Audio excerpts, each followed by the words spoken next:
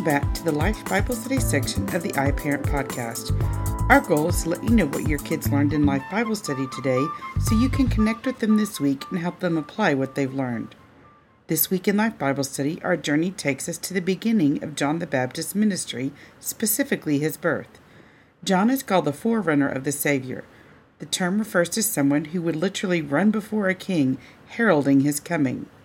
At the end of the Old Testament, a period of silence began. For 400 years, God did not speak to the Jewish people as he had done through the prophets.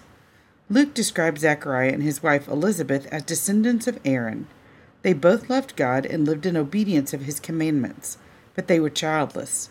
Elizabeth was barren, and by that time they were both old. Zechariah the priest was serving in the temple during the reign of Herod the Great when Gabriel, an angel of the Lord, appeared. Gabriel said, "Do not be afraid, Zechariah, because your prayer has been heard. Your wife Elizabeth will bear you a son, and his name will be John." The name John means the Lord is gracious.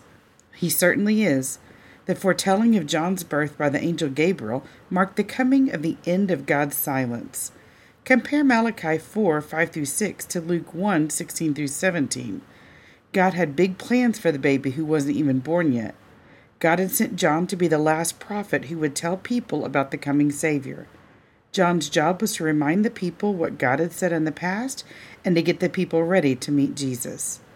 Be sure and check out the family activity page on this email. It includes a fun family discussion time and some scripture verses to read. We are praying for you this week as you disciple your children. Know that we're here for you, we love you, and we consider it an honor to serve the families of First Kids.